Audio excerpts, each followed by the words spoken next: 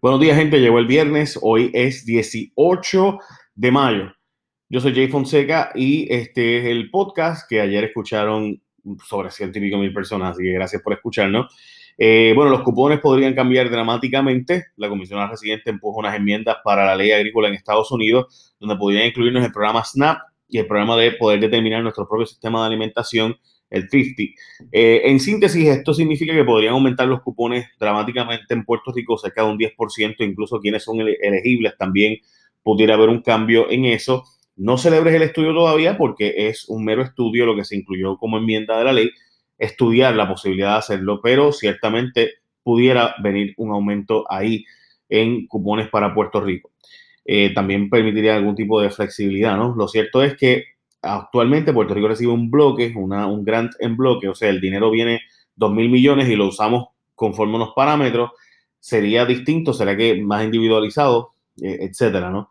Así que eso tiene unos cambios. ¿Cómo se haría y demás? Pues quedaría en el estudio y todavía pues no se ha hecho, así que quién sabe.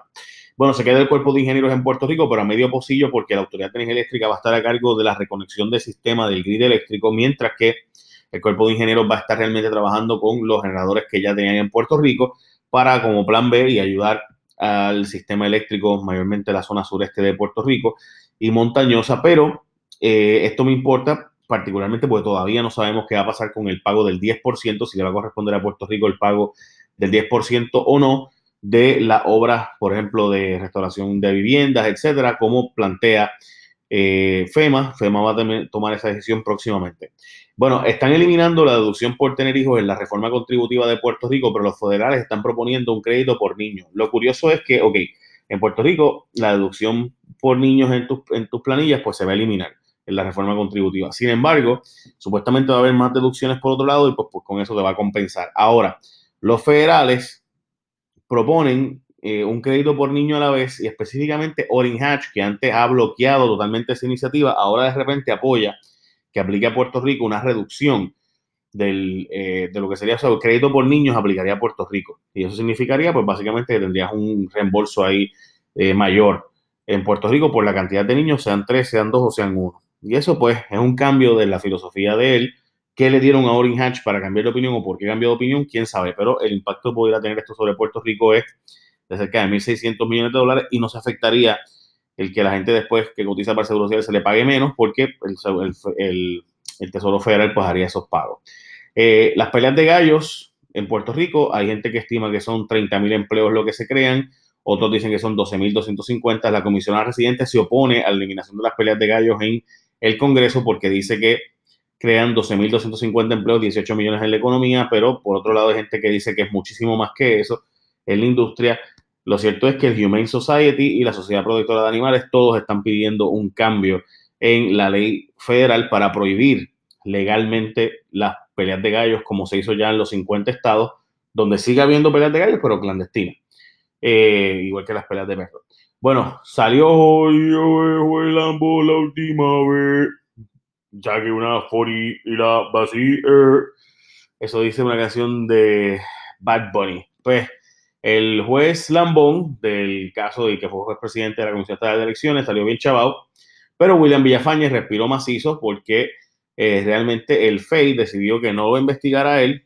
El FEI en Puerto Rico es quien único puede investigar casos de corrupción de alto copete. Y pues por otro lado, pues sí, no va a investigar a William Villafañe, que era el secretario de la gobernación, sí al juez, y al investigar al juez, pues los hechos vinculados al juez, o sea, Itza García y los otros vinculados al chat de WhatsApp, pues pudieran ser investigados y acusados eventualmente.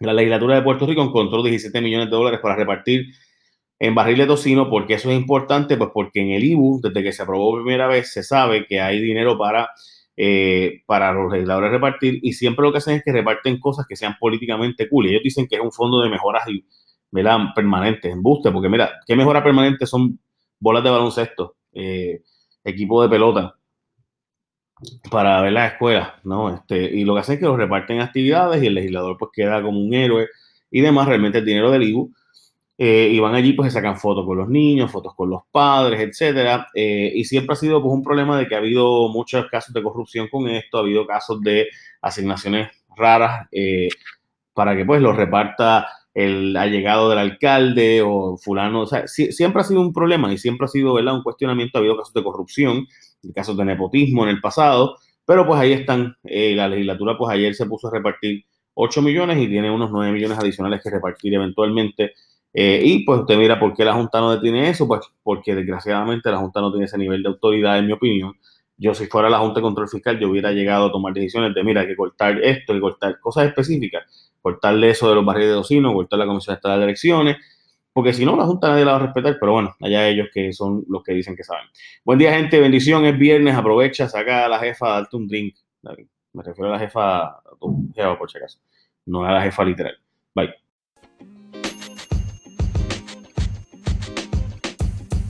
The podcast you just heard was recorded with Anchor. If you want to make your own, download the Android or iOS app completely free from anchor.fm/podcast. That's anchor.fm/podcast.